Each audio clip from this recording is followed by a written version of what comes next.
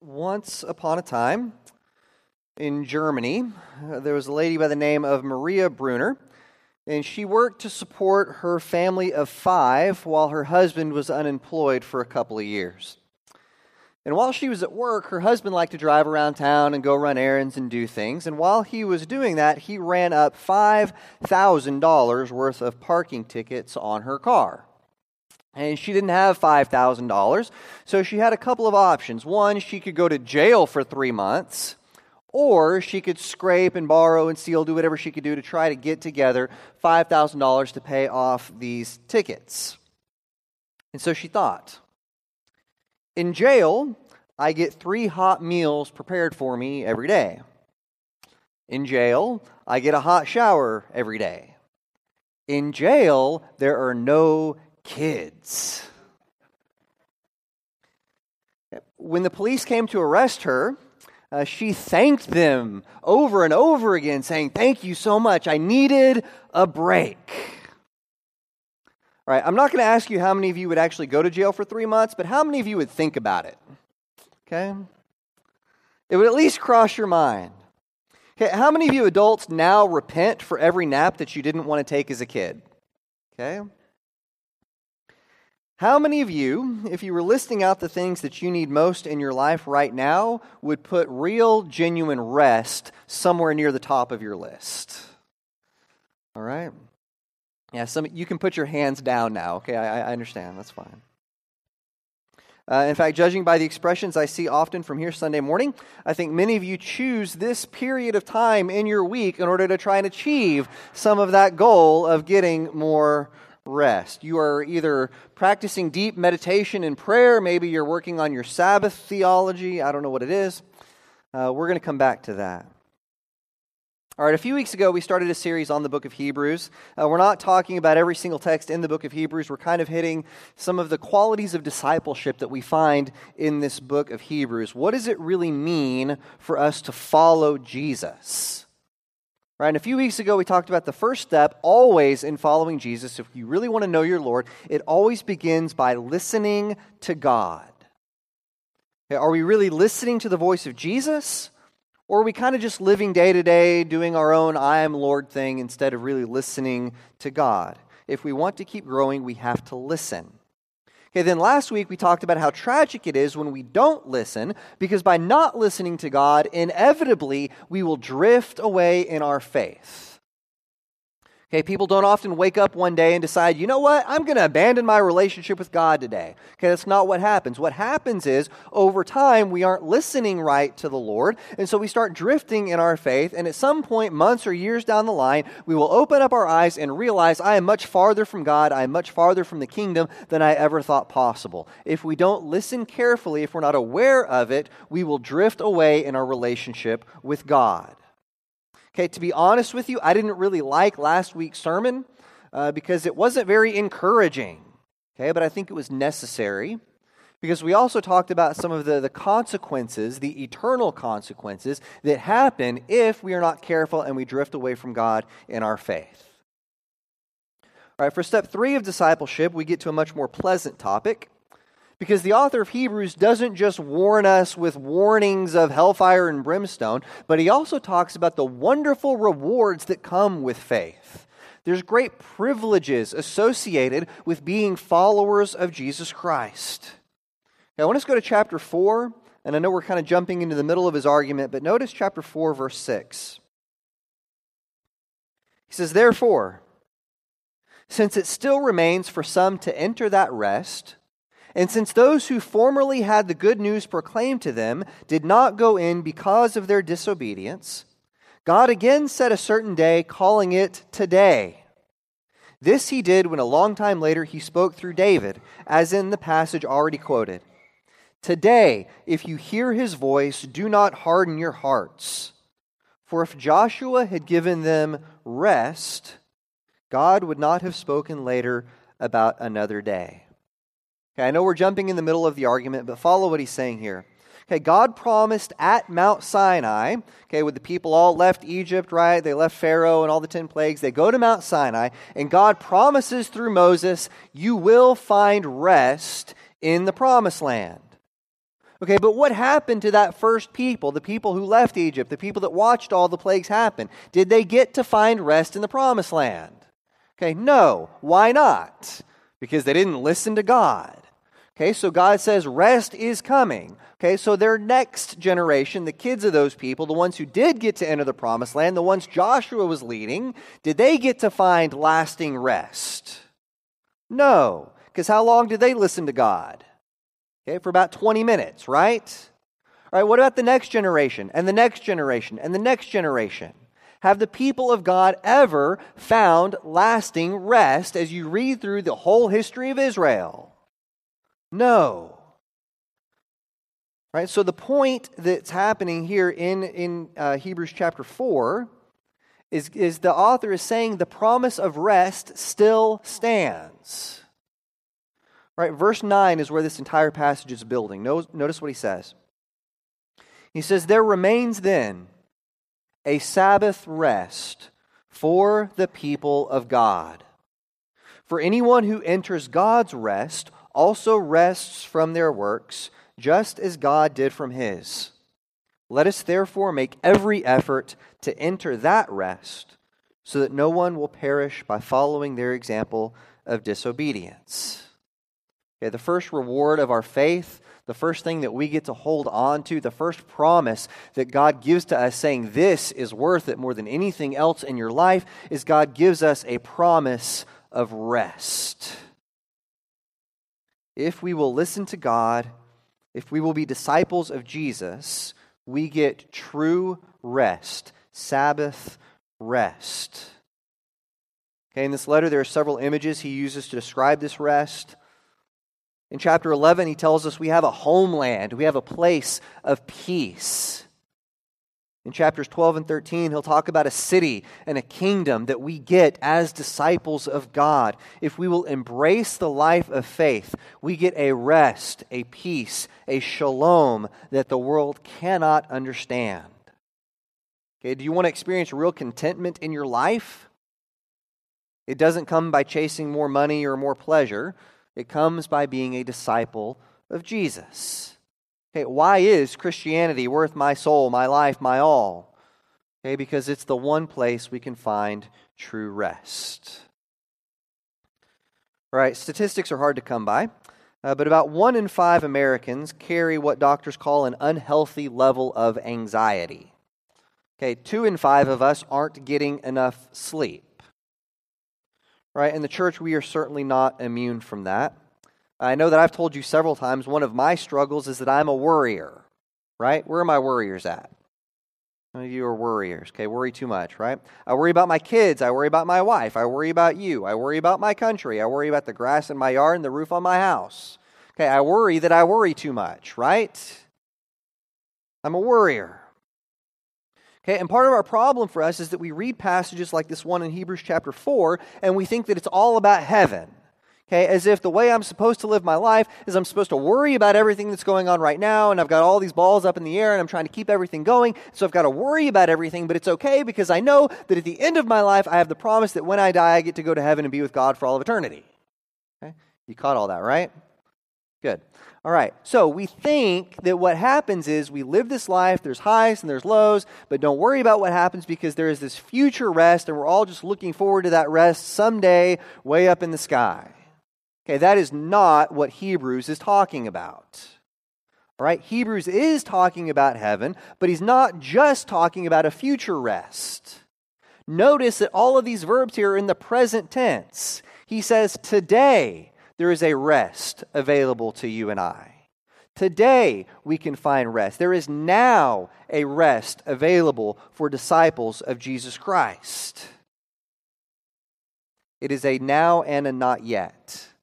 We have rest available to us now. As followers of Jesus, we should experience that shalom now.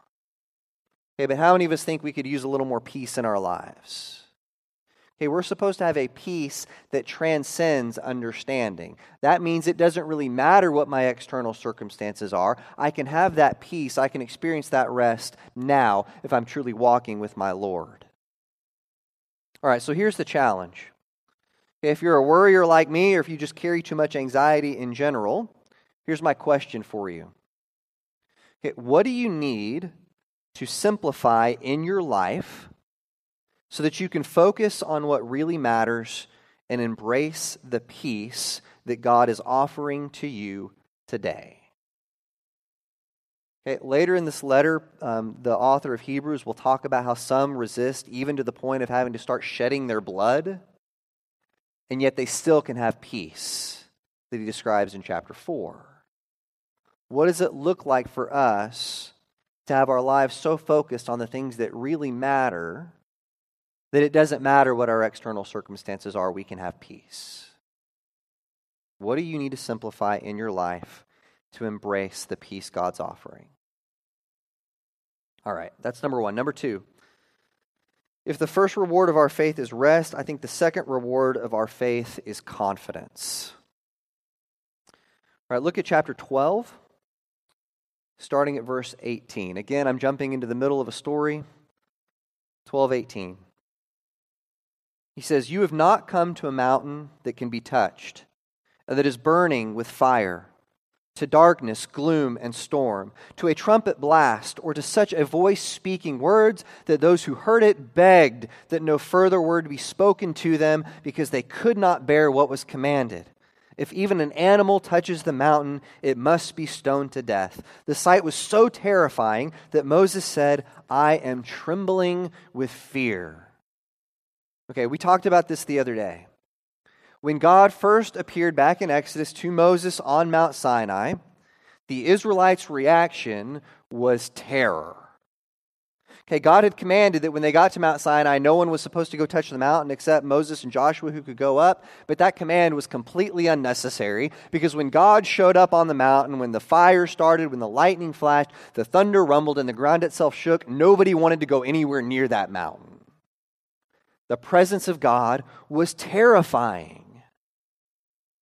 Okay, the next section of Hebrews is my favorite part of this entire letter. This is one of my favorite passages in all of Scripture. If we would just believe this next paragraph, it would change everything about our lives. Okay, because Hebrews tells us our fear has turned into confidence because of Jesus. Notice starting in verse 22. He says, "But you have come to Mount Zion, to the city of the living God, the heavenly Jerusalem.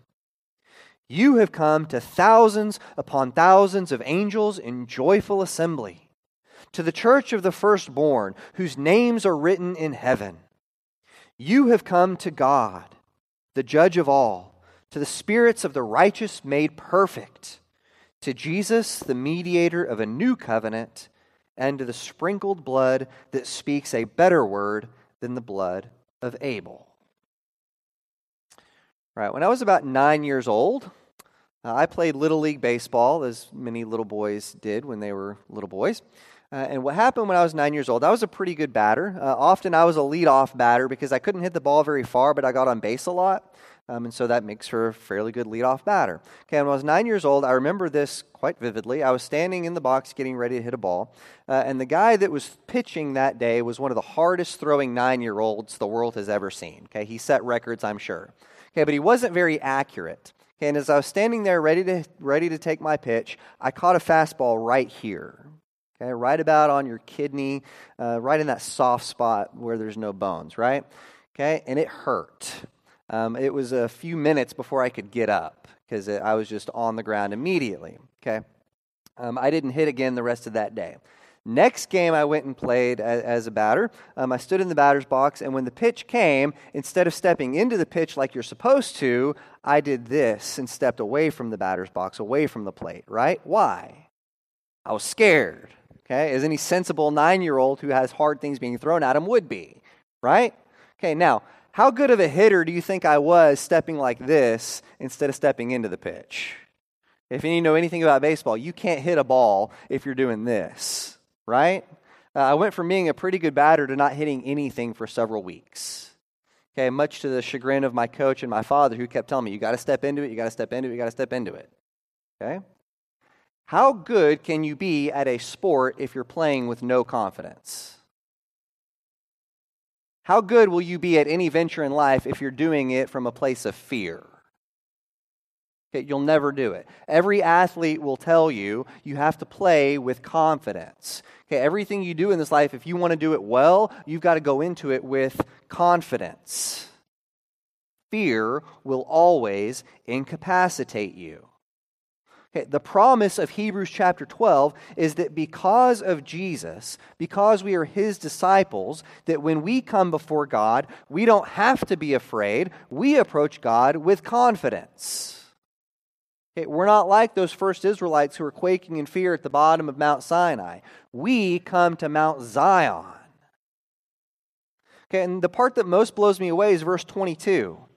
He says, when we approach God, we don't go by ourselves. When we come before God, we do it with thousands upon thousands of angels gathered together in joyful assembly. When we stand before God, we are perfect because we have been washed by the blood of Jesus. Now, here's why this is such an important text to both the church that first heard it and to us. Okay, this is important because it is easy for us to get discouraged when we come to church and all we see is kind of the same old thing week after week. Okay, you wake up Sunday morning and you think, do I really need to go sit through another sermon? I mean, we've heard this before, right? I've taken communion every week for the last 20 years. Do I really need to go and take communion one more time? Okay, I know the songs that we're going to sing. I've sang them all before. Do I really need to go and sing those songs yet again? Same thing we've been doing week after week after week. Does it really matter? Right, and you think about the church that Hebrews was written to. It was a discouraged church. It was a dwindling group. If you remember a few weeks ago, I showed you the curve that's the life cycle of a church. Right, and you start off on the life cycle and you're very excited about what's going on and you're on fire. Over time, you kind of plateau and you're just going through the motions. Eventually, you're declining and sort of fading away. Okay, this is a church in Hebrews that's really kind of hitting their plateau, starting their slide down. Some people have already started giving up meeting together with the group because does it really matter? Are we really accomplishing anything? Okay, and you think about this church in Hebrews, we're probably talking about 20 people sitting in someone's living room somewhere. Okay, they can look up and down the street around them, see all these pagan temples attracting thousands of people, and they think, does it really matter that we go meet with a couple of families sitting in a house somewhere, sing a few songs, take our communion, say our prayers? Are we doing anything? Does it even matter? And Hebrews says, if only you knew, if only you could see. If only God would open your eyes and you could see the thousands upon thousands of angels worshiping with you. If only you could see the throne room of God in which you are really worshiping. If only you could see the presence of God that is all around you. If only you could see the truth. You would never question how important it is what you're doing. The call of Hebrews 12 is, please God, give us eyes to see. If we ever want to avoid the typical life cycle of a church, in which we start off excited and then slowly sort of trail off, if we want to avoid that, then it means understanding just how important it is what we're doing. Okay, notice how he finishes this section. Notice starting in verse 28. Therefore, since we are receiving a kingdom that cannot be shaken, let us be thankful and so worship God acceptably with reverence and awe, for our God is a consuming fire. All right, here's my last question for us this morning, and we can be done. And that is that when we worship God, do we do so with reverence and awe? Okay, when we worship, would we describe our worship as reverence and awe? All right, let me ask, what are the most annoying things that people do in a movie theater? On their phones. Yeah, several of you can hold yours up because you're on your phone, right? What else? Talking. Yes. Whether it's talking to their neighbor or talking to the actor on the screen who can't hear you, right? Talking. Also bothers me when people come in late, right? You're in the middle of it, you're getting into the opening scene, you're getting into the moment, and then what happens? Doors open, lights flood in as people are coming in late, right? Okay, really what annoys me at a movie theater is anything that pulls me out of the moment, that pulls me out of what I'm there to experience. Okay, you see where I'm going with this? All right, now here's what I'm not saying. All right, I am all for your kid making a disturbance in church, right? My kids make lots of disturbances in church. In fact, one of the few times that Jesus ever gets upset with people is when the adults try to make the little kids shut up, all right? That's not what I'm talking about, okay? I'm also not interested in us being straight-laced and stuffy, okay? We should laugh together, okay? I don't want us to be a suit and tie kind of church where you feel like you're out of place if you're not in your three-piece suit, okay? That's not what I'm talking about. Okay, what I am saying is that we should come to church with an expectation that we are meeting in the presence of the living God. We should take what we do here very seriously because what we do here matters. What we do in worship is more important than anything else that we have going on in our daily lives, and so we should act like it. Okay, is the attitude that we bring with us to worship one of reverence and awe? Because I think if it is, then we'll find that one of the rewards of our faith is an unshakable confidence. Okay, we've only talked about a couple of things this morning that are great pleasures that we have because of faith. There's many more things that Scripture says that we receive as gifts from Jesus because of our walk with Him. And so this morning as we close, if you don't know what it really means to walk with Jesus, we would invite you to sit down and study with us. Study with me, one of our elders. We've got several people here who would love to sit down and open Scripture with you and study what it means to walk as a disciple of Jesus Christ. It is the most important thing you could ever do with your life. At this time in our service, we're going to sing an invitation song. During the singing of this song, we as the church want to be here for you. I will be down front. One of our shepherds will be down front. We would love to talk with you or study with you about anything that's going on in your life. This is a time where we as the church are here for you. Before we sing that song, I'd like to close us with a word of blessing. May the Lord bless you and keep you. May the Lord make His face to shine upon you. May the Lord be gracious to you and give you peace. Come now while we stand and sing.